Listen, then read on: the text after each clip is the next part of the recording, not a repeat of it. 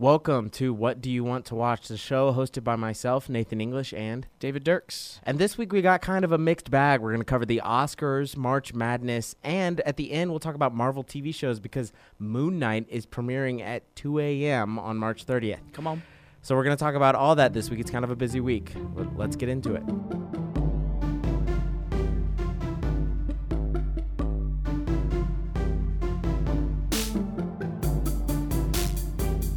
All right, so first things first, we're going to talk about the Oscars. I think that for some people, the Oscars didn't matter until the first incident that you just have to talk about it, right? I don't want to spend too much time, but let's just go ahead and talk about Will Smith and Chris Rock. I'm going to go ahead and just assume everybody knows what happened. I don't really want to recap Sure they do. I mean, I don't know how it would be possible that you didn't, and if you don't, just Google Will Smith and Chris Rock. You'll see 4,000 articles about it, 8 million video clips, and a just cavalcade of memes.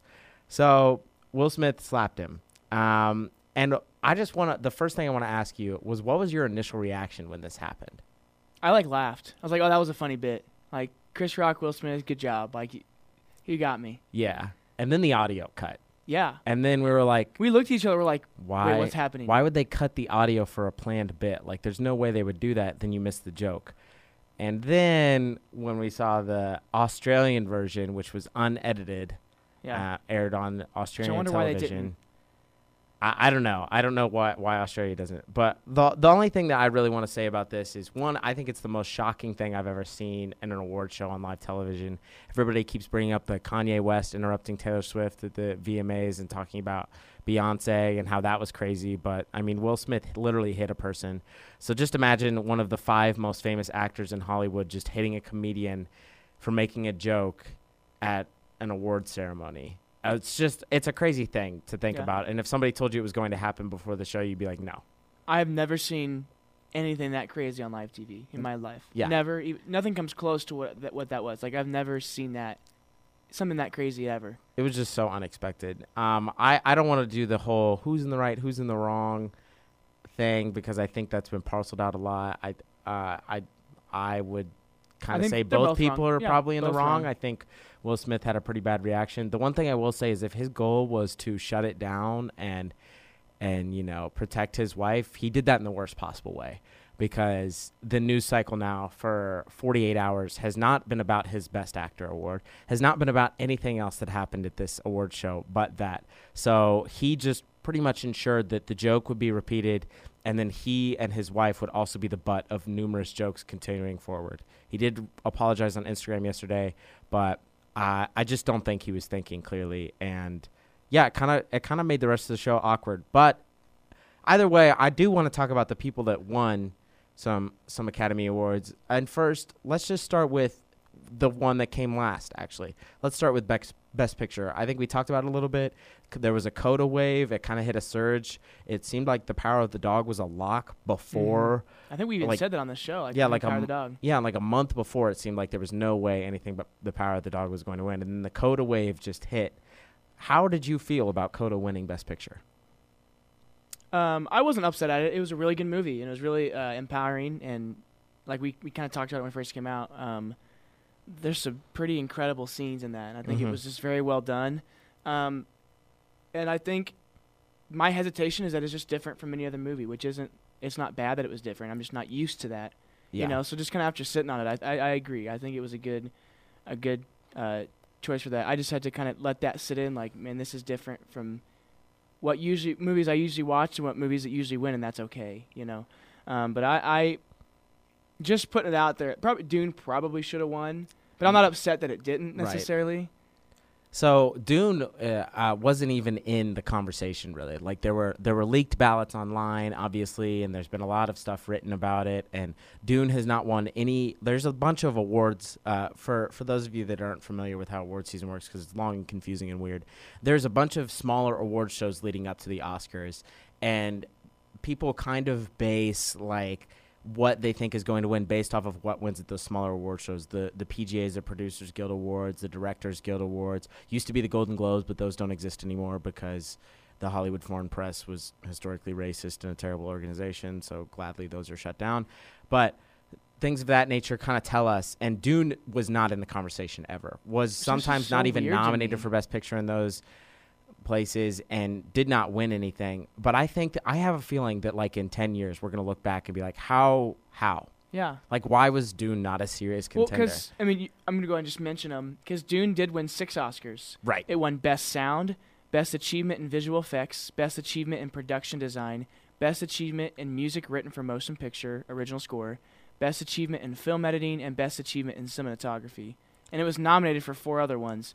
So it kind of surprised me that, like, when it wins that much, why it wouldn't, if it won all those, wouldn't that make it one of the best pictures made of the year? Yeah, and I think also like you have the Academy. I've said this before, but the Academy is recognizing the total complete vision of one person.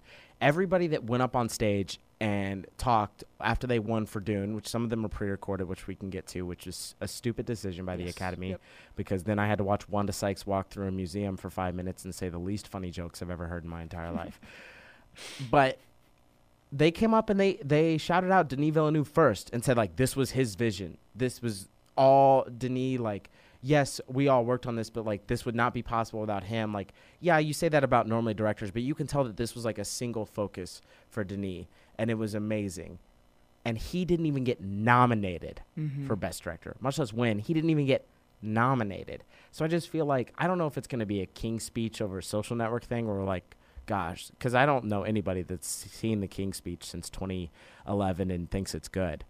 I still haven't seen it. I want to see it, but the Social Network is one of the best movies of the last 25 years, I would say. So I don't know if it's going to be that level, but I think that we're just going to look back on this in a decade and be like, how did Dune not win? Do you think they do it for diversity in winning? Like, if Dune won everything, would they think, well, that's not going to be fun or exciting? See, I don't think that factors in just because... Well, then how come it wouldn't win it? You know what I mean? I just don't think that factors in because we've seen that in the past. And, like, that's actually, like... I feel like the Oscars, everybody pays attention. You know, let's talk about, like, Titanic, right? Titanic was an enormous event and has the record tied for most Oscar wins in one night. And it was a culmination. But it's not like people didn't care about those Oscars. They were like, holy crap. Titanic was like an amazing moment in movies, in cinema, because it merged, like, critics loved it. Everybody loved it. It's one of the 5 biggest movies ever made. It made gobs and gobs of money. Yeah. I just don't see, like, Dune is the movie where you could draw the most people in, and it was critically loved. It's not like Dune was Venom Let There Be Carnage, okay? It wasn't like there were a bunch of fans that loved it and critics didn't love it. This was an historically difficult piece to adapt, and he did a great job. It wasn't even like the Batman. With the Batman, I heard that was really good, and I did hear, like, I didn't like that at all. But with Dune, everyone I asked was either like, this was really good, or was like, no, that was pretty decent. That was really, like, everybody at least, like, enjoyed it. The only thing that I can think of is the hidden part 2 of it. So I remember when we went into theaters and the title card came up when we were watching Dune, and it said part 1. And we're like, oh, crap. This isn't going to be a complete, like, this is a series, which I guess I should have known going in. Normally when you adapt, like, a massive book series like this, you at least probably make more than one movie. I have no idea, but I know that they may not even touch the sequels, like, because they haven't even finished the first book yet. I'd be okay if this was like Denis did like 6 movies. Yeah, so I wonder if that hurt it, and like it's getting some Lord of the Rings type things where the Fellowship of the Ring and the Two Towers were nominated, but they waited for Return of the King to give all the Oscars, essentially, even though those other 2 movies were like achievements, and maybe. Like, there's a lot of argument where people think the first 2 are better than the last one because of kind of the 9 endings of Return of the King. I wonder if it's that situation where you're like, okay, well, we know there's a part 2 coming. The part 2 also has already cast, like, Florence Pugh in an important role. It's going to return Timothée Chalamet, and it's going to have a bigger part for Zendaya. Maybe we just wait for that, and that'll be the culmination, and they'll get some actor nominations along with all the effects nominations and stuff. But, again, I think that we're going to look back on this and be like, why was Dune not in the running? Yeah, that was ridiculous. I think it will help if, like, part 2 or part 3 or whatever is, you know, the last couple. If that wins best picture, I think that'll help this not winning. But if none of them ever win it, we'll be like, yeah, what was especially this? Or if 2 flops, maybe it's not a good movie. We'll be like, how did Dune 1 not win? I don't see any way that movie flops. I wouldn't think so either. I don't think so. I think he's just too patient and he's gonna put too much time and effort into it to not let it flop. So who were you most happy for that won an award? whether it be Coda for Best Picture or something else? Who were you most happy for? Well, just emotional tug first. I'll say Troy Kotsur. Kotzer. Really, I hit two of the wrong ones before. Yeah, every single pronunciation possible. That was just really cool to see. And then for her to, the announcer actually signed his name before she announced it. Yeah, that was and really awesome. We at first were like, what's happening? And then you're like, I think she just signed his name. So that was cool. I think for me though, just putting away what happened, I am happy for Will Smith. I mean, again, you said he's one of the top 5 most popular actors, and he's done so much. He's been in the business for 30 years now. And he's helped outside of it, too. He's done so much for the community he's around and for those who follow him and stuff. And I think for him to finally get – it's like a Leo. Like, he finally got his Oscar. Yeah. Just putting away what happened, right? I think that's just really awesome. I think there's people coming out with takes of, like, you got to strip the Oscar from him. You can't have this. And, like, if the Academy had to strip the Oscar from people that did bad things in public, there would be a lot of people without Academy Awards. He's not even like the top 100 worst person that's won an Oscar. No, and I agree. I think he earned it with his role and his performance, and it sucks that we'll all be overshadowed by his actions prior to, because I think it would have been a Leo type moment. I've heard from people that were there. I've read some stuff. I've seen some, quite honestly, TikToks about people that were in the room that described the applause for Will as much more muted than expected because of what had happened previously. Leo, whenever he won, got like a full-throated standing ovation. Everybody was excited, and Will didn't really get that. I think that he screwed up his own moment. I mean, he just did, and it sucks. It sucks for him. Yeah, and kind of breaks your heart, Yeah, and it was a bad action, and I don't know if it reflects on him as a person, but I think that it was extremely stupid, and he's gonna have to live with that. I would echo Troy Kotsur. I think that that was really moving, his speech in sign language, and I think that was just a performance I was 100% sure was going to win and deserved it. And the last one I will say is Hans Zimmer, because he wasn't even there, but Hans Zimmer is Hans Zimmer, and he created instruments for doing so. I was so happy. Yeah, that's crazy. That's cool. I think, I know you said one. Jane Campion, I think that's another one. She won a long time ago, right? When she was very young. She was nominated. I don't believe Jane Campion was, I think, nominated for an Oscar, and it has been. She almost had. It's weird to describe it as a Will Smith-esque journey, but she's a person that has been a wonderful filmmaker for a long time and was kind of not recognized by the Academy. And this is her first win. She's only the 3rd female director to win. Second in the last 2 years. Chloe Zhao won for Nomadland in 2021, and then Catherine Bigelow won in 2010 for The Hurt Locker.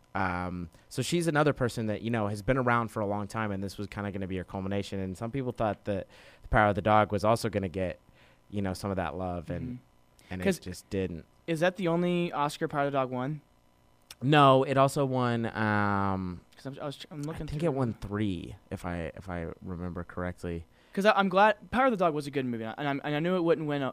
There's just a lot of good films this year, so it might have got overshadowed. And with the Best Supporting Actor, with 2 of them getting it, I knew probably. Yeah, they kind of and they didn't.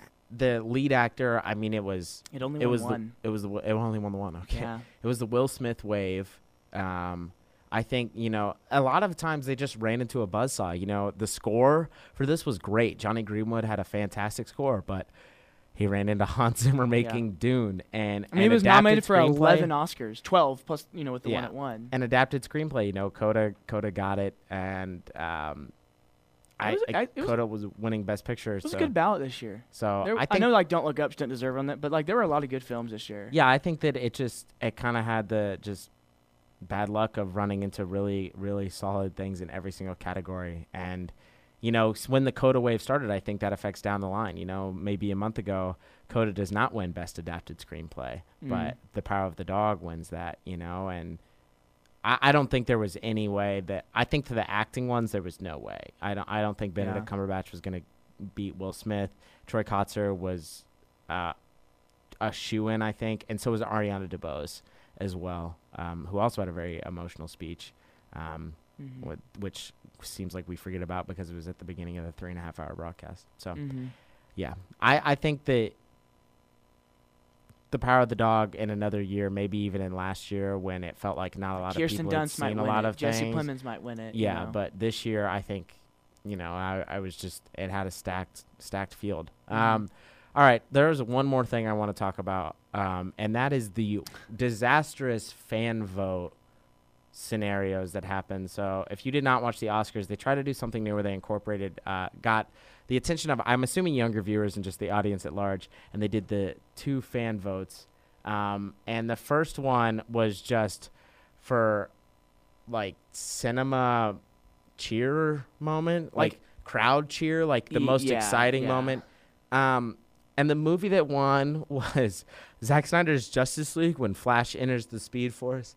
This should just tell you all you know about people that are fans of Zack Snyder and how just voracious they are on the internet and probably just push this over the top. Because it was that Zack film was Snyder. fine. That won over Endgame's Avengers Assemble moment. And it also won over the 3 Spider-Man moment coming together. First of all, you couldn't even see that in theaters because most people experienced this Zack Snyder's Justice League. I don't even know if it was in theaters anywhere. I don't think so. It dropped pretty on much HBO. everybody experienced it in HBO. Yep. So I don't know. But second, like, Endgame was undeniable in that moment. And also, so was the Spider-Man thing. Those are both experiences where I couldn't even hear the movie. The theater was screaming so loud because everybody was excited, which is awesome. So that happened. And then Zack Snyder again won another fan vote for fan favorite movie of the year. Also, the Cinderella movie starring Camila Cabello, which dropped on Amazon Prime earlier this year, made the list, the top 5 list. Forgot that was a movie. A movie that was universally panned by critics and fans alike. On IMDb, is it a 4.3 out of 10? Yeah, 42% on Rotten Tomatoes, 41% on Metacritic. That's bad. I haven't heard a single good thing about this movie. So I just don't. I mean, I guess the Oscars are trying, but it didn't work. So maybe find something else. You want to get the people's attention. We've said it numerous times. Just nominate Spider-Man for Best Picture, even if it's not going to win. People are going to care. Yeah. But instead, you had a fan vote where Army of the Dead won Fan Favorite Movie of the Year. Another movie that was fine. It was okay. It was at best. I get the idea of, like, okay, let's just have, if those people are wanting this, let's just have them vote. But I also feel like it's like the you open things up to the it's trolls. like the Pro Bowl. Yeah. I don't care if Russell Wilson's a better quarterback than Mahomes. Yeah. Hypothetically, I'm gonna vote for my quarterback. Yeah. So everybody's voting for their They own don't- teammates. They and don't have any sort of media vote in this. You have to be an Academy member, which means you have to pretty much be in the film industry to get a vote. Maybe they could have done a media vote. Quite honestly, again, just nominate some blockbusters that were like Spider-Man was a blockbuster that was also critically praised. Yes, it probably wasn't the best movie of the year and maybe doesn't hold up as much on repeat viewings. But you're telling me you'd rather have Don't Look Up in the Field? Like, stop. Yeah. Okay? That's just... Well, simply, I mean, it made... Let me look. Oh, it's made $1.8 billion. Like, just in that... Yeah, that means it's one of the most popular movies in the last 15 years. It had a visual effects nomination. It was never going to win because, again, it ran up against Dune. But you don't do anything else for that, and you're not trying to attract... You're trying to attract fans by doing this fan vote, but nobody gave a crap. You think a Marvel movie will ever win an Oscar? Hasn't one already won or not? I think a Marvel... Are you asking Best Picture? No. I don't. Oh, it's won plenty of Oscars. That's right. I don't believe a Marvel movie will ever win Best Picture. Black Panther, I think, was the closest shot that they had, and that was really a long shot that year. I don't even know if one gets nominated again unless we get a different type of... It's going to have to break the mold. And that, as much as I love Marvel, their movies have become very formulaic because it's comforting. Yeah. It's like comfort food. And they're going to have one that breaks the mold. I could see the Batman getting nominated next year for Best Picture, but I do not see a scenario in which a Marvel movie gets nominated unless this Thor Love and Thunder is just absolutely insane. Or Doctor Strange. So Black Panther won Best Costume, Best Original Score, and Best Production Design. Mm-hmm. And then No Way Home, Shang-Chi, Endgame, Infinity War, Guardians of the Galaxy, Doctor Strange, Guardians of the Galaxy. Have all been nominated. Winter Soldier, Iron Man 3, Iron Man 2, Iron Man 1, and The Avengers were all nominated. From anywhere from visual effects to makeup to sound editing. But only Black Panther has won. So. Mm-hmm. Yeah, so I think it won't happen. They won't win Best Picture, but they may get some down the line nominations. All right, so that's been our Oscars recap. We're going to take a short little break, and then we're going to come back and talk about March Madness. Stick around.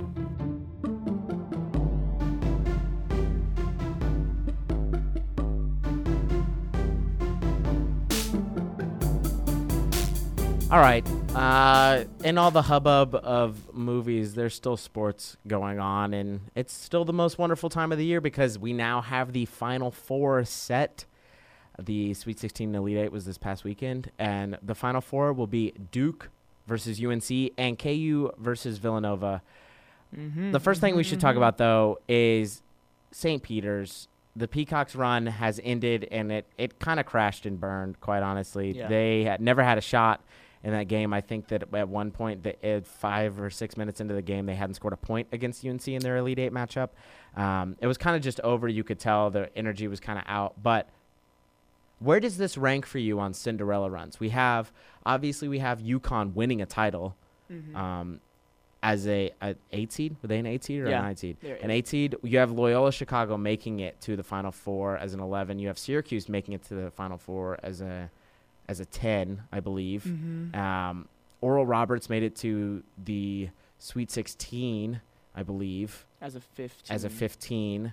And obviously then you have the ultimate largest upset of all time, UMBC over Virginia. So where does the St. Peter's run rank for you in upset runs in your lifetime? I think it's at least in the top 5. I think simply just because they're the first 15 seed to ever make it to the Elite Eight. Mm-hmm. Like no 15 seeds ever done that. I think it was just really cool. To beat and I think it's not like, they kind of had help all the way through. Like they had to beat one of the top. Yeah, they beat Kentucky. They Bloods. beat Purdue. Like you had to beat Kentucky as your first game, and they did in overtime, and then they beat. That Murray State team was fast, athletic, very difficult to handle. Was one of the dark horse who put up this team could make the Elite Eight in the previous game. Yeah. And then they beat Purdue. Yeah, they had a 7'1" center and some good. It's a Power 5. How did Purdue lose that game? How? I don't know. And how do you lose that game with Zach Edey? Well, we kind of talked about with the Northwest game. I think they just upset him.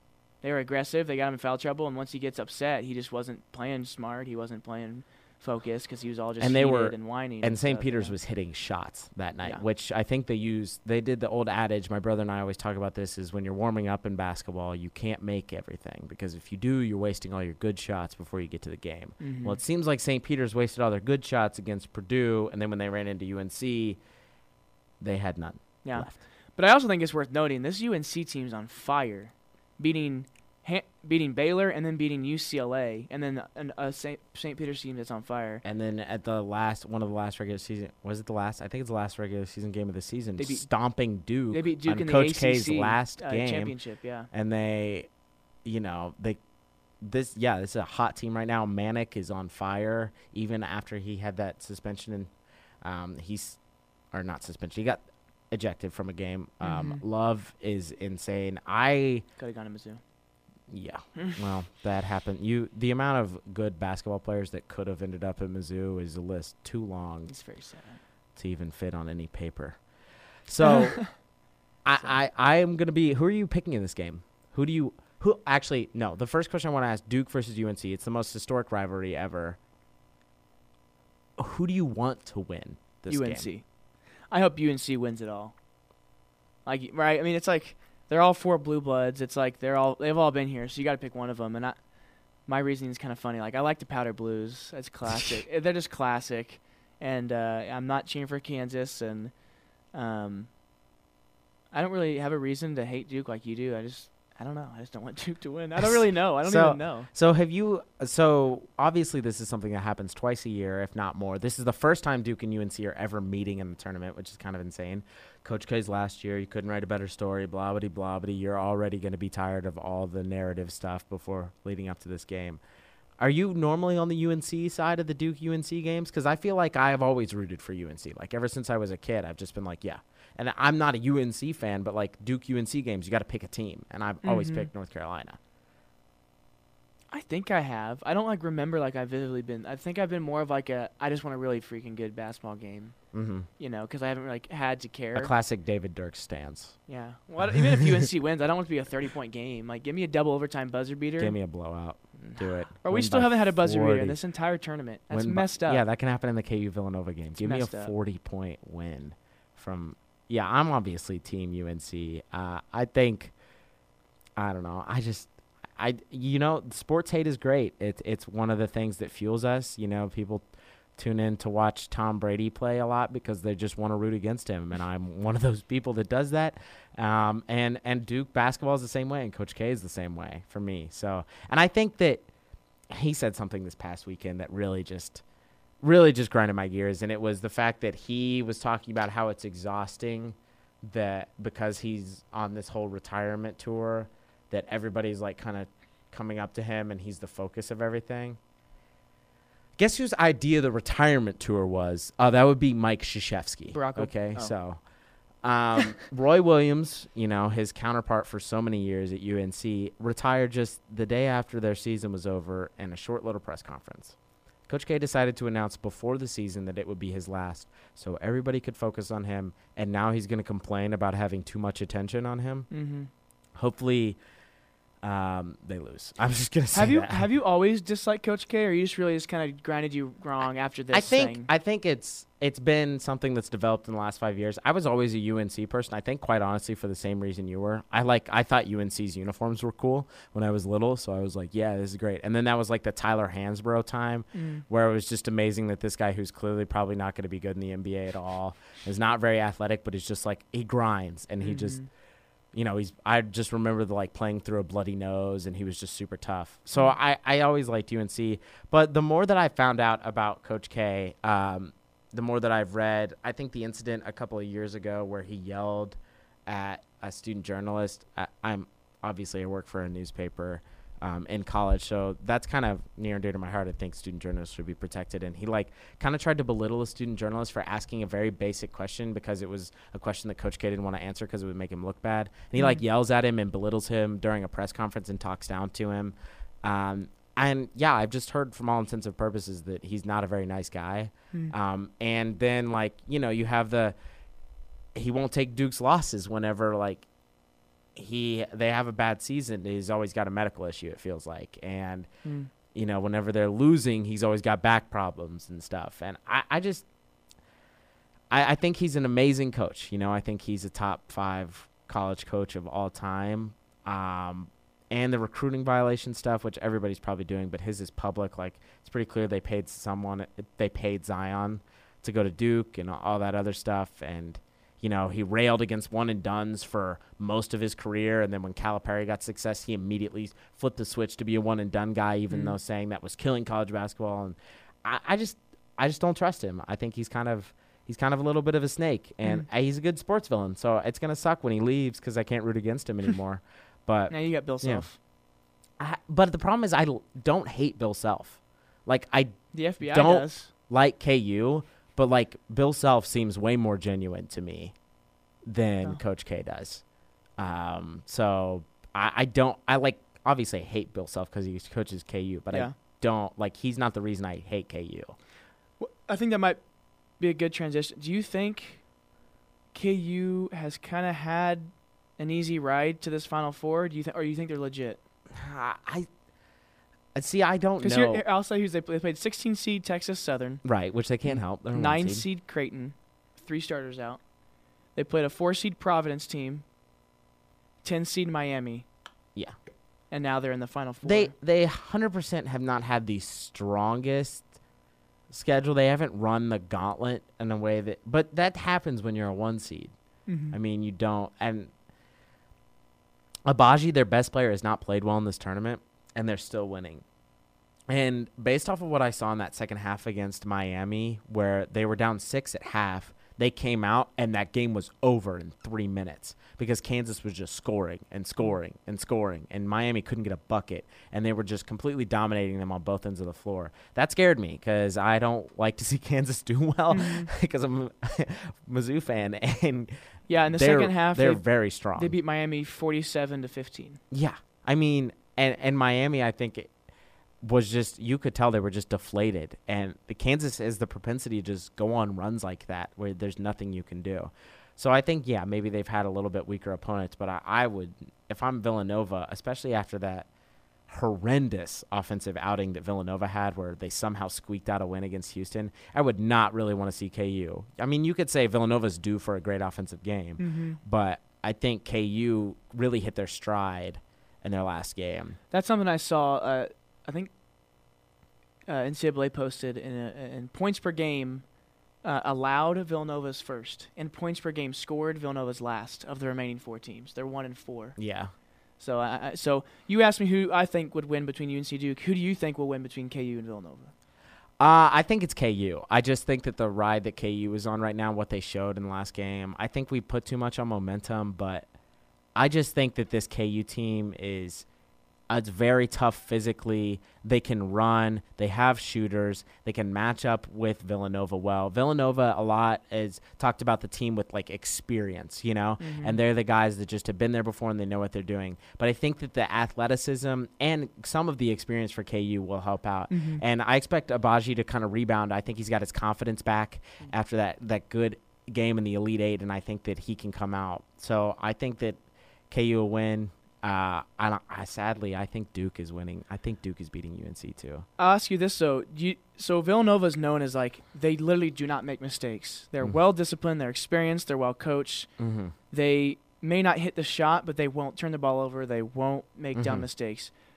Do you think that'll affect the game largely here? Or you think we're too far into it and it'll just come down to who can score, who's going to win? Or do you think that will actually have an impact? So I think that yes, that is helpful when you're playing against teams of a less talent caliber. I think that the not making mistakes doesn't allow for upsets. They're not going to lose to Ohio State because they don't make mistakes. They're not going to lose to Michigan because they don't make a lot of mistakes. It's the same thing with like when they played Creighton in the Big East tournament, or playing Delaware in the first round, or even a team like Houston. They don't make enough mistakes. But KU doesn't need them to make a lot of mistakes to capitalize, because if they can't, they have only put up 80 points in their first round game, 71 in their second round, and then 63 and 50 in the last 2 games against defenses that were decent, but I don't think to KU's level either. So KU doesn't need them to turn the ball over a lot to be successful. So I just think that they may run into just the buzzsaw of talent that is Kansas. And it may be one of those similar things, like the first half, Villanova's up 6, but then KU picks it up, and Villanova's not making mistakes, but Kansas isn't missing shots on the offensive Yeah, I ends. think that Villanova if they want to win this, they cannot have an even close to offensive performance that they have had to last score round. 80 like they did in the first Yeah, half.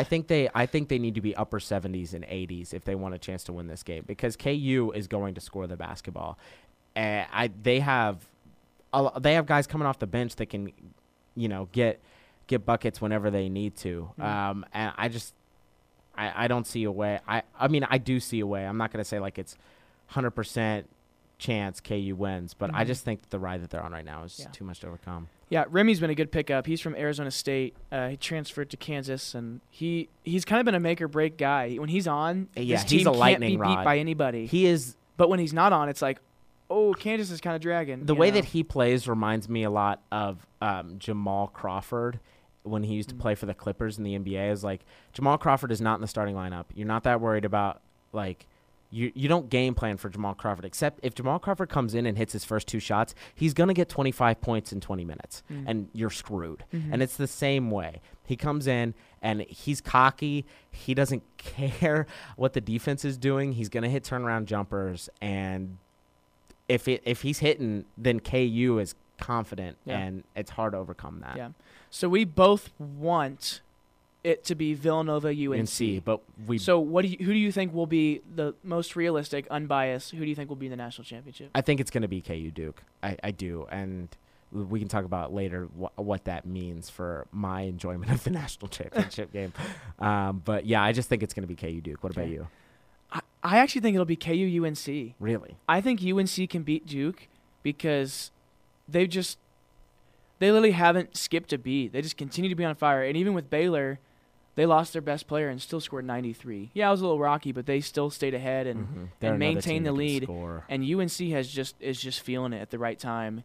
And Duke could be feeling it too, but I think if UNC scores more points, they win. I think they've been doing that. I just worry about what are they going to do with Ben Caro. If Ben Caro's on, he is I would say the best player in college basketball this year when he is on. Mm-hmm. Like there's nothing you can do to stop him. He just gets whatever he wants offensively, and he is a lot to handle. So, but I also think what helps though, Baycott dropped 20 points and 22 boards. So if he's also going off, they'll probably be on each other, right?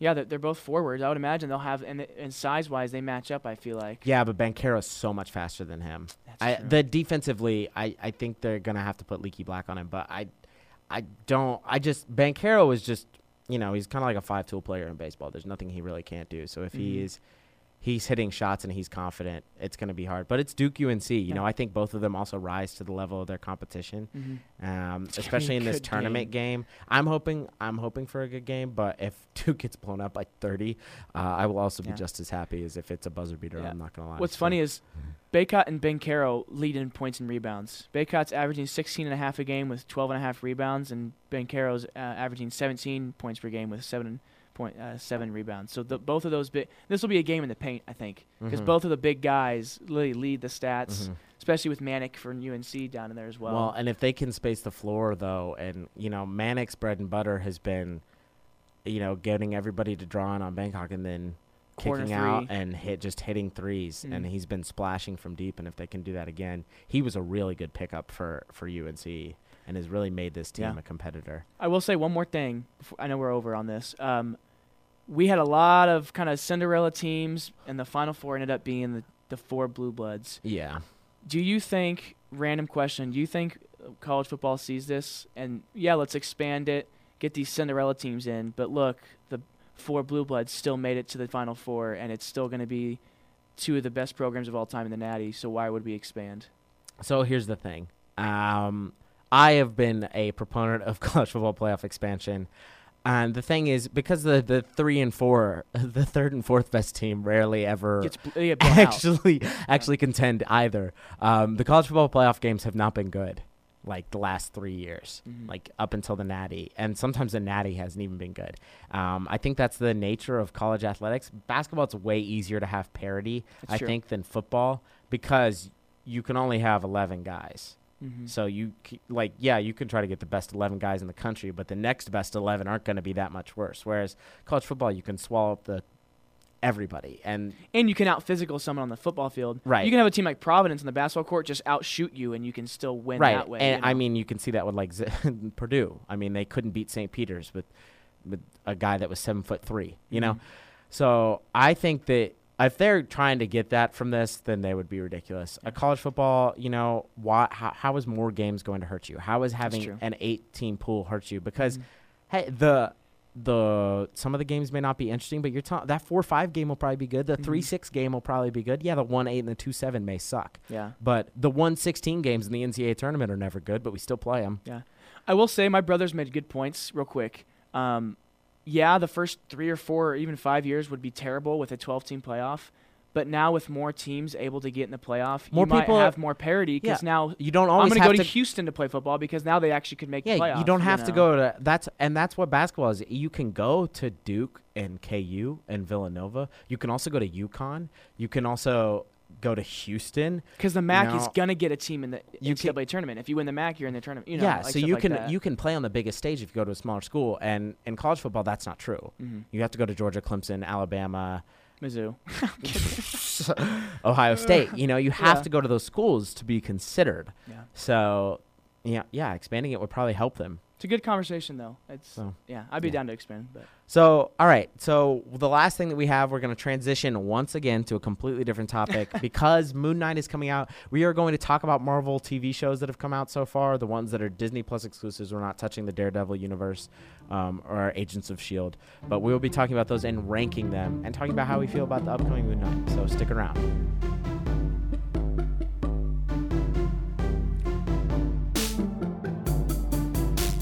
All right, welcome back, everyone. We're talking about Marvel TV shows now, and I think I've been seeing Moon Knight trailers for a couple of months now, and my excitement has been steady. I wouldn't say it's the most excited I've been for a Marvel TV show, but I'm looking forward to this one a lot. How are you feeling about the upcoming show? I'm really pumped. I try not to get my hopes up usually, and I've actually tried to avoid watching trailers because I want to be surprised. Mm-hmm. I think it'll be very good, and it seems like it's going to be kind of different from what Disney like Marvel shows we've seen. Mm-hmm. I think it's going to I don't know anything about it either, which is also exciting. Yeah, I think it's going to be a little bit more, I don't know, brutal, maybe the right word. I think it's going to be a little bit more violent just based off of what I know about what I've heard about the Moon Knight character. Again, David and I do not read comic books, but what I've seen about this character, I think we'll see a little bit darker version of an MCU show, but I don't think we'll reach like Daredevil level. Like, I don't think we're going to get to like drug trafficking and like human trafficking and Daredevil killing, or not, Daredevil doesn't kill people, like the Punisher murdering people. I don't think we'll get to that level, but I think Moon Knight will be different. I'm really just excited based off of the cast. The two leads in this are Oscar Isaac, who is playing Moon Knight, Mark Spector, and Ethan Hawke as the villain, Arthur Harrow. Those are two tremendous actors. Ethan Hawke looks freaky. He looks terrifying, and he just looks like a normal person, but he's just terrifying. And Oscar Isaac, I trust both of them. They both seem very excited about this project as well. And also, Moon Knight just looks so cool. Yeah, it is. Like, all the shots in the trailer that I've seen of the his visual effects look kind of hype coming up over him. He's like got the cool white suit. Moon Knight is supposed to be like, Mark Spector is supposed to get the powers of the Egyptian moon god, and like use those. And there's a lot of kind of subjects I don't really want to talk about because I have no idea whether they're actually going to be brought up in this show. But he's supposed to be like kind of a darker character, but like visually stunning. And I think that the effects on this show look great. I'm hoping we're not having a repeat of the WandaVision finale where some of the effects kind of fall apart at the end. But it looks like they spent a lot of time on these, and these look exciting. Yeah, I think it's going to be really good. I'll ask you this. Are you staying up till 2 a.m. to watch this? No, because I have a job interview tomorrow morning at 9 a.m. So I will not be staying up until 2 a.m. to view this. So you will have to just hold your tongue. That's fair. Or value the sleep and watch it later. I don't know. We'll decide then. That's we got a long day. However, regardless of the situation, I can assure everybody that whenever Kenobi drops at 2 a.m., that first episode, even if I have something at 3 a.m. that I have to be up for, I will be watching that. For sure. So, yeah, but this one I will not. So let's talk about the Marvel shows that we've already seen, the ones we can actually talk about because we've seen them in their entirety. And we don't have to spoil. We can spoil them because they're very old. Yeah, they've been out for a while. The first thing I want to ask you is, what do you remember about the first 2 episodes of WandaVision and where you were in that time period? This was January of 2021. Feels like so long ago. What was your reaction when you saw those first 2 episodes? I think I remember being asked, like, what do you think so far? Because the people hadn't watched it. They're like, oh, what do you think of it? I'm like, I actually don't know. Like, because you just have to trust me and watch because I actually don't know what to think about it. But I loved how they shot the first, I think the third one when it kind of goes down. The third one is the one where you start to unravel. But like the first things. 2, they just subtly did 1 or 2 things where you're like, what's going on? Yeah. Yeah. Like, so I kind of had the idea of like, okay, it's like this isn't going to be the whole show. Something's going to happen just because they were given little tiny hints and breadcrumbs. So I was actually kind of pumped. I was like, I can't wait what they do with this. Like, I can't wait to watch it. I know some people were like, I'm getting impatient, I'm done. But I was even more excited because I was like, I can't wait to see what they do with this. That's my take. I think WandaVision for me was the first time where I'm watching a Marvel property, something in the MCU, and I had no idea what was going on. Like, the first 2 episodes, for those of you that haven't seen it, are set up like a sitcom, like a 50s and 60s sitcom. And you're like, okay, how is this a superhero show? Like, yeah, they have the, like, quirky, like, jokes, and they play off the stereotypes from that era and stuff, and you're trying to wonder. But, there's those 1 or 2 things that happen where you're like, ooh, there's something more going on here. And I think WandaVision just, you could dig into it. I think it kind of fell off at the end a little bit, the hype for me, because the whole show was like about unpeeling the layers. And it wasn't like big CGI fight, you know, like you weren't like, there wasn't action set pieces in every episode that you were trying to watch for and like, oh my God, that was so cool. But you're trying to unravel the story, and it really focused on the acting and like playing with your emotions and understanding the characters' motivations, I think, more than any other show.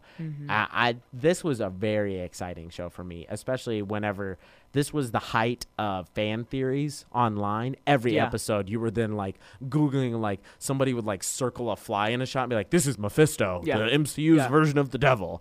And it was crazy, and you would believe half of them and then watch the next episode and you feel like a total idiot, get online and do it all over again. It was glorious. Well, and I especially love Elizabeth Olsen did an incredible job. This like her talent shined in this, because like, I mean, she was acting in this like 50s, 60s sitcom, but then like on camera she like snap out of it sometimes, and like just the way she like portrayed the different time periods and how she snapped back and forth in one, like I was just really impressed with how she played this role. Yeah, she had a very, very difficult task, and I think that she pulled it off very well. And one reason I think I liked it, which we're about to talk about this next, like, because we had just watched Falcon and the Winter Soldier. No, that came afterwards.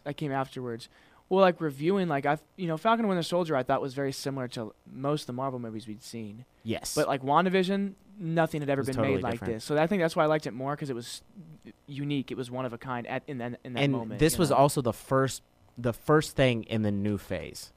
Because that's right. Spider-Man Far From Home was the last thing that came out before. It came out in July of, was it 2019, I think? Everything got delayed. I believe it was July of 2019 that came out, and that was the end of the first June 26th, the first three phases of Marvel. And that culminated. You think Endgame is the end, but it's not. It's actually Far From Home. But this, like, WandaVision was treading into just territory. We had no idea what was going to happen. We'd just seen the biggest story in MCU history not that long ago, and we thought, okay, so this is done. Like, I kind of let down. I'm like, they're not going to top that. I don't know. And then this is not going to be as good. Like, it was so smart of them to make this the first project coming out, because then you were like, oh, it's not Marvel as usual. Like, what is going on here? Yeah. Like, you have to try to figure out stuff. So I really enjoyed WandaVision. I think you already talked about it. Falcon and the Winter Soldier came afterwards. I think we both enjoyed that less. I liked it. There were parts that I liked, but I think that after the craziness of WandaVision, it kind of, it went back to normal MCU, we felt like, and I think some of the things flopped in what they tried to do in this. I think some things were really cool. I really loved Sam's Captain America suit at the end. I think they could have done the tension between Falcon and the Winter Soldier a little better. And I think actually could have dug more into the emotional Steve Rogers aspect of this. And I think they kind of treaded on the surface of that. The best thing that they did was the villain, though. Wyatt Russell did a very good job. Yeah. John Walker playing Captain America, who later become U.S. agent. Just that shot of him killing the person with the shield, and then there's blood on the bottom of the shield, and he's standing there swaggering.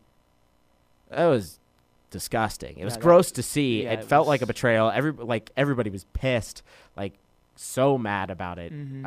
They did it created a great villain, and then I think it kind of fizzled a little. And then Loki comes out. I don't remember, was What If before Loki, or did Loki come first? I get those confused, because I actually didn't watch What If right when it came out. I binged What If in a day. Loki first episode was June 9th, 2021. Okay, let me look up the What If first episode, because I think that the What If first episode was actually August 11th. Okay, so Loki did come out first. So Loki came and did kind of the same thing WandaVision did. I think switched it up a little. Probably had the most significant contribution of any of these in introducing the multiverse into the MCU, and also a mystery. Like, we're also trying to figure out what's going on in this show. And the end of Loki is not a giant, massive fight between Loki and whoever the villain of the show was. It was a conversation with the man who would become Kang the Conqueror, with Jonathan Majors, and it was riveting. that entire episode was fantastic. Yes, it was. Because it wasn't the same. It's the same thing we're talking about. It broke the mold of this is a conversation. This is not a big CGI fight, which we actually ended up getting in WandaVision at the end. They didn't do that for this one, and I think it was extremely effective and emotional. This was the one I think where the acting was most on display from everybody involved. Specifically want to shout out Owen Wilson as Mobius. Kind of crazy how well he did. Yeah, he did really. Like I wasn't expecting. I don't know, when I first saw that casting, I was like, interesting. That Owen Will. Like, I just don't think of him as a really serious role or that kind of role. And I think he did a very good job. Yeah, he kind of returned to his Wes Anderson form for me. I think that a lot of times recently we think about Owen Wilson as just a comedy actor, but he's had some emotional parts in some Wes Anderson movies, and that's kind of his guy. And I think he returned to that a little bit with this emotional role in Loki, and that was really cool. And then we had What If, which is a show probably not a lot of people have seen, I think, because it's animated. I would encourage you to watch that, if only for the fact that you will, I promise, understand this Doctor Strange movie more if you've seen What If. Like, that's a guarantee. That's yeah, if you want to watch Doctor Strange, like, you need to watch What If. Yeah. Or you won't get the new movie. Yeah. And it won't be as good as it possibly could have been if because you won't understand it. So the whole idea of What If is taking the multiverse and expanding on it and telling stories in different universes.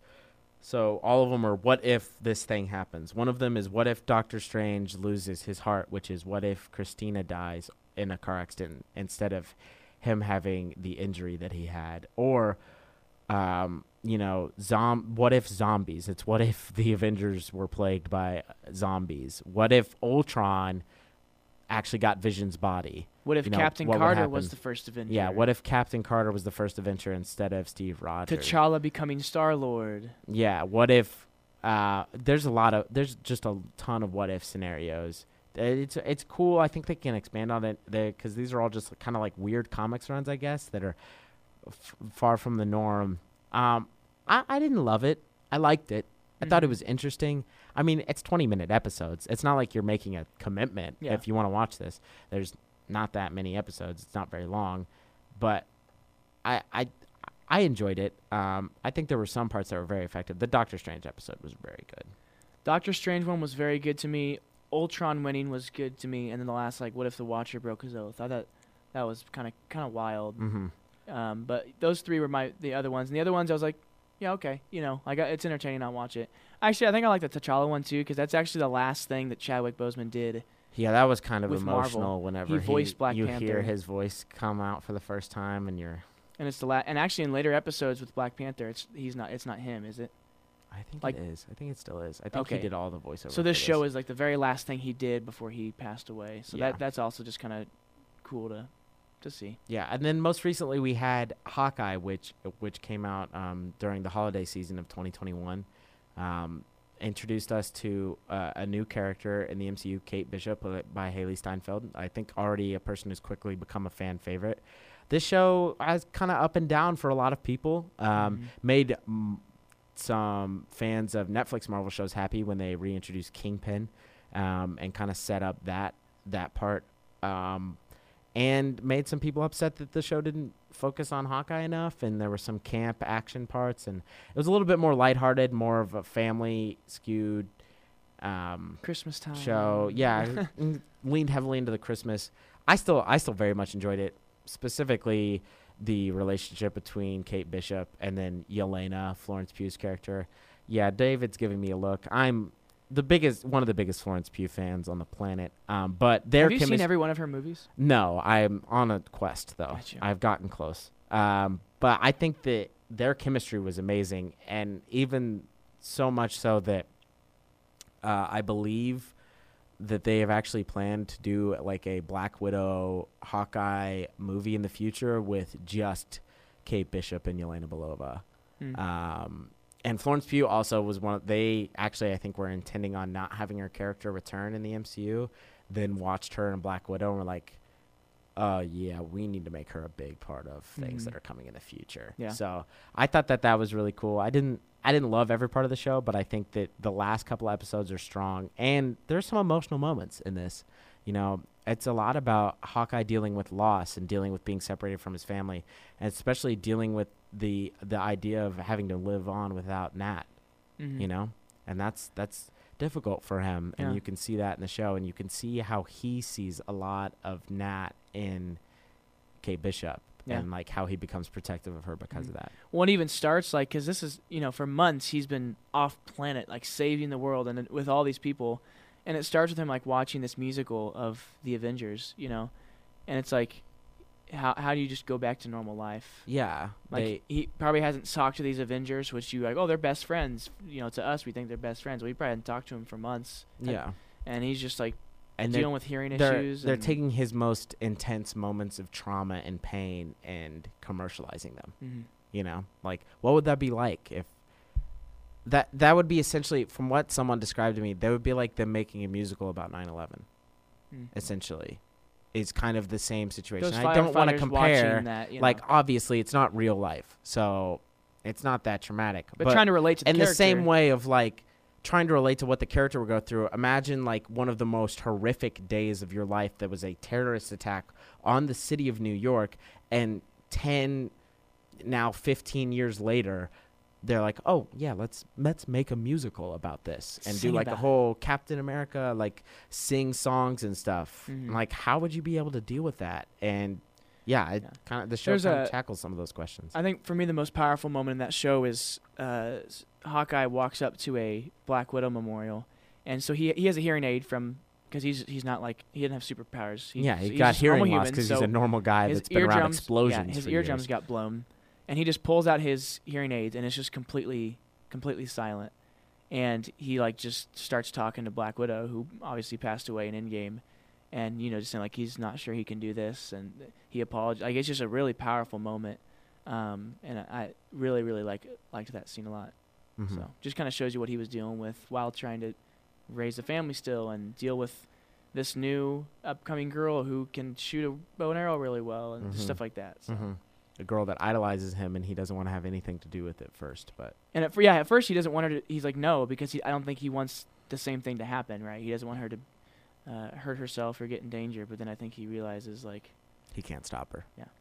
All right, so we've kind of gone over them, gone over some of our favorite moments, but now we're gonna rank these MCU TV shows. So there's 5. So once again, it's WandaVision, Falcon and the Winter Soldier, Loki, What If, and Hawkeye. Let's start with your number 5, David. What do you have in last place? I think for me, What If. I liked it, but it didn't really have like an impact on the storyline. Now, going forward, it might. But like, just because it's in last doesn't mean I hated it. But you know, it was kind of fun. 20-minute episodes. I can do something else while it's playing in the background. But I think for me, that's 5. Yeah, I would also agree that What If would be there for me, and I think it's the same. It's not one narrative. Yes, there is like a through line throughout, and all of the episodes connect to each other. But, you know, each episode is different, so you're going to have ones that you're like, oh, this is great. I love this story, or I don't really like this one. I think the one that was really weak for me was like, what if Thor was an only child, and it's just like about him partying on Earth and then having a fight with Captain Marvel. And it just wasn't super effective for me, so I would put it there the same way. But I think the 2 or 3 of these episodes are very impactful. Yeah. So, yeah. Okay, what's your number 4? I think Falcon and the Winter Soldier is 4 for me. Yeah, I think my biggest thing was like, this just seems like another Marvel movie. It was good, but I didn't feel entirely engaged. Like I didn't find actually I think for like 1 week I missed the episode and I had to watch a couple in a row. But like the other ones I was like, okay, I gotta watch this, right? I got a lot of time to watch this, and I think that was just telling of like how engaged I was with this. Not that it was bad, but that's just kind of where I am. Yeah. So far we have the same list. I would also put Falcon and the Winter Soldier at 4 for the same reasons you talked about, and I think that they just. And they don't, you know, I don't want to say that they always have to give fans what they want, you know, because I think that's an unrealistic expectation. People are always going to be upset. But I really just wanted them to dive more into, like, how Sam and Bucky connect through Steve. Or dive more into Bucky dealing with being the Winter Soldier. You know, because he wasn't in control of his actions for 60 years, right? Yeah. And he's killed people and he's trying to make amends and do all that stuff. And he can't. and just what that's like. But I think that the parts that really worked were when Sam was talking about what it's like to be a black man and be Captain America, and how that's something that, as stupid as this sounds, is still not accepted by people today. Like there were a lot of people that was like, you're just trying to woke Captain America, as if there wasn't a black Captain America a long time ago in the comic books. But they're saying like woke Captain America and stuff. And I think that stuff was super effective. But I feel like they were just trying to crush a lot of storylines into one season. And maybe they should have waited and done multiple seasons of this. But they do also have an upcoming movie, which I'm assuming both of them are in. Because, like, even with that storyline, like, it's important, and I think I'm happy that Bucky is, but how they kind of threw it in, it almost did kind of seem like we have to mention this or there'll be pressure for not saying that. I just don't think they. I don't think they let any of those storylines breathe enough. No. I think that they all felt rushed with trying to set up, because they were also trying to explain to us how the world works after the snap, which took too much time. They have plenty of time and money. Why didn't they stretch the this coalition? And I just think it should have been longer. Like, this is one of the things that could have had 20 episodes in this season, because we're trying to get way too much backstory and trying to figure out the world after Endgame, and also trying to catch up with these big emotional storylines. And it just feels like they were all kind of hammered in there, and nothing was really given them time. So I think that's my number 4. I think we'll probably also have the same number 3. What's your number 3? Yep, that's mine as well. Yeah. Why? I mean, it's top 3, so it gets a bronze medal. Woohoo. Kind of like what I don't know why I just said that, but kind of what I talked about, like the emotional and how, like, Jeremy Renner as Hawkeye, like, had to deal with this post, like, universe war, not World War, it's the universe war. And just how just terrible, and just, like, him loading his family in the car and him kind of like start to daydream, and they're like, hey, like, you okay? Like, just kind of like his struggle back to reality. I thought that was really cool, and I was unsure about Haley Steinfeld, but I think she grew on me, and then especially with Florence Pugh being introduced, I did like that dynamic. I don't know if the ending for me though was kind of like, for me it seemed like anticlimactic. I was like, oh, I can't wait for this ending, and I was kind of like, oh, okay. Yeah, I kind of felt fizzly at that the was end. Like, what did you think? Is that, do you agree? I would agree with that. I think that this show is an example of what Falcon and the Winter Soldier didn't do. Is they took one storyline emotionally, or two, kind of. There was one for each character. Like Kate had one, and Hawkeye had one as well. But there's kind of meshed together, I think, better than Bucky and Sam's did. And they capitalized on that. And they also had to deal with Yelena coming in with her baggage as well, because in this show, she's trying to kill Hawkeye because she's been told that Hawkeye is responsible for her sister's death. Yeah, she's fully convinced that Hawkeye killed Black Widow. Yeah. And, I think I kind of choked up a little bit when he did the whistle on the ice rink, and Florence Pugh just stops. Because everything that he's trying to say to her, like, I didn't do it. I loved her. I loved your sister. I would never hurt her. Doesn't he, like, refuse to fight her at the end, too? Yeah. He's like, I'm not going to fight you. She's just punching him, and, like, he's like, I didn't do it. And then he's, like, about to, quite honestly, she's about to kill him, and he does the whistle. Yeah, that was really good, actually. Kind of impressed. And she just stops. And that was really strong. I think I did forget about that. You just put good actors in there and let them do their thing. And Florence Pugh despite the and Jeremy ending, Renner, the actors made up for it. Florence Pugh and Jeremy Renner are good actors, and so is Via Farmiga as well. And you just let them do their thing. So, I think Hawkeye was good. Also, it's got Florence Pugh in it. So how would it not be top 3 for me? Right. Okay. So number 2, I'd be interested. Do we have the same? Actually, you know what? Just say your number 1, and then we'll talk about the second one. Number 1 for me is Loki. Wow, so we have the identical list. This is the first time we've ever actually agreed on anything. So why do you have WandaVision at 2? I loved it. I think it was really it was very, very good. It was different from any, like I said, different from any Marvel show that's been made. Elizabeth Olsen and Paul Bettany. Yeah, Paul Bettany, incredible jobs. Kathryn Hahn, incredible jobs. Who was the black actress who did an incredible job as well? I'm trying to think. And she's actually probably going to get more of a major role now. No, because she will be in the Marvels, rumored to be in the upcoming Miss Marvel show as well. She's a new actress, though. I can't remember her name. It's Monica Rambeau is the character's name. Yeah, and the actress I had never seen before this show. Hold on. I'm vamping. No, you're good. I can keep talking, but I just thought those 4. Tiana Paris.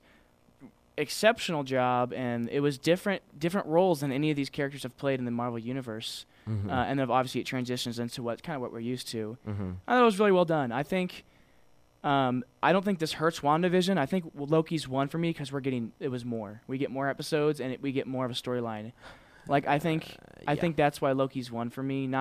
It didn't hurt WandaVision. I think it helps Loki because I could use a lot more WandaVision because I thought it was really cool. Yeah, I think that story, I don't know how they continue it. Well, I do know I'm how they continue it. I'm impressed they kept it in 6 They episodes. continue it. Or they're 8. I think there's 9. There's 9. No. Ignore me. Everything you just said lied. No, the first 2 are actually kind of shorter than the rest of them. Anyway, I think that this story is not one they can continue in a series. Loki, they've already talked about there's a 2nd season announced, but they're continuing Wanda's story in Doctor Strange. That's And true. a lot of people think this is like her heel turn. She's going to be a villain.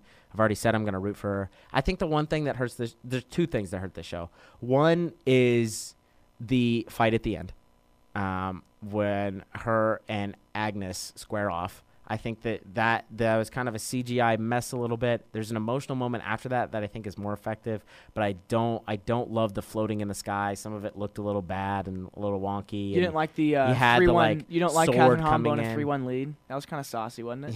I mean, that was nice, but I didn't love that. And then the one thing that I didn't like that they did was they teased us with the X-Men, with Evan Peters, who played Quicksilver in the X-Men movies, not in the MCU version because you can't actually call him Quicksilver until they bought Fox.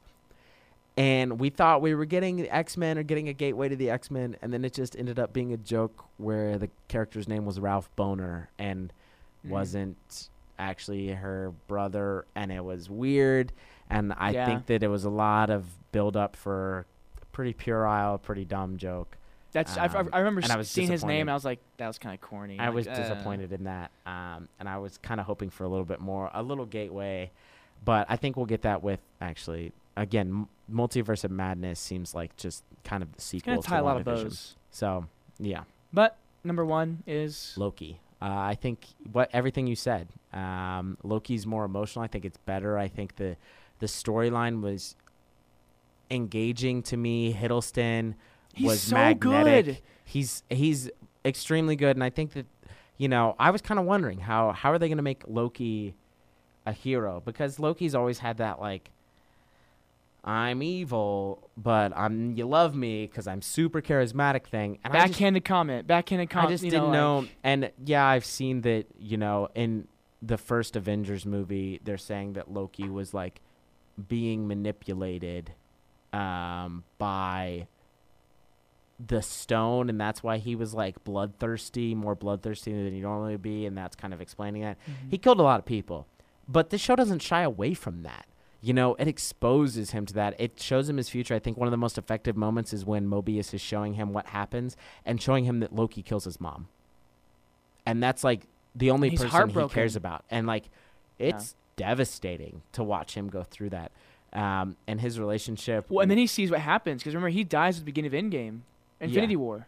He doesn't actually know, like he sees himself die, and he never learns. He didn't find out that he was the one that caused his mother's death, because he was really in Thor: The Dark World, which is perhaps the most forgettable movie of all time. He is like allows the Dark Elves to go into his mother's room, thinking that they'll go to kill Thor, and instead they kill his mother, and he doesn't know that. Yeah. Like for the rest of the MCU. In the current timeline, he doesn't know that. Only this Loki knows that. But it's like super emotional to understand. There are only 6 episodes of this, which I think kind of I guess I disagree with you. I think that makes it more effective. Because they didn't drag anything out, I felt like. Oh, that's true. They let the mystery unfold naturally. You got to There were no filler episodes because everything had just a lot of meat packed into it. You got to fill out the TVA and what was going on, and then really you get his and Sylvie's relationship, and understand kind of there, and then why did that feel so much longer than 6 episodes? But because I think it was just really well done. It has been confirmed for a 2nd season, correct? Yes. For 6 more. Yes. Okay. And I think that the end when they confront Kang the Conqueror, he's called He Who Remains in the show, but when Sylvie and Loki are talking to him, and you've been building that this whole time, and I was worried. I thought they were just gonna fight him or do something like that, but And Sophia DiMartino did an incredible job as Sylvia, and like that, you were just talking about that conversation at the end was pretty heartfelt. Like Loki, like, it was very emotional. Please don't do this. And it's Loki falling in love with himself, kind of, which is weird because she's a Loki variant, essentially. So they like have the same characteristics, and you can see that throughout the show, but their mannerisms change a little bit, and they're a little bit different. And you can see that Sylvie is, like, as much as Loki's road has been hard, Sylvie's has been harder, and she's kind of been hunted by this organization since she was a kid, you know, and it's difficult to watch. And I thought Owen Wilson and Tom Hiddleston didn't. 4 of the 6, they get the biggest screen time, and they're always together. And I just love the relationship. They were funny together. They're just very, very good together. And yeah, this show was. Yeah, I'm actually like, I want to rewatch it, like, because I think it was very good, and I want to watch it. The way that this mystery unravels, I think, is captivating. Yeah. In a way that WandaVision's was as well, but we were still finding stuff out up until the last monologue, which I think in WandaVision, once we got the Agatha all along, we were kind of like, okay, so we know everything that's happened. We understand the whole ramifications of this. Except for Ralph Boner. Where Loki just kept building and building and building, and we still know what's going to happen. Because he said, if you kill me, I'll just come back in another variant. Yeah, right? and at the end, Loki gets sent to the TVA in another timeline because Mobius doesn't know who he is, and he doesn't know where Sylvie is, and so we have no idea what's going to happen next, and it's so exciting. And I think this one was the best acted. So yeah, I really liked it. But, hey, thanks for listening this week. Today's been about a little bit of everything, from Oscars to March Madness to Marvel TV. Next week, we'll be talking about the National Championship game and reviewing that. Don't forget to follow us on Twitter, and please DM us if you have any questions or show ideas. Thanks for listening. Bye.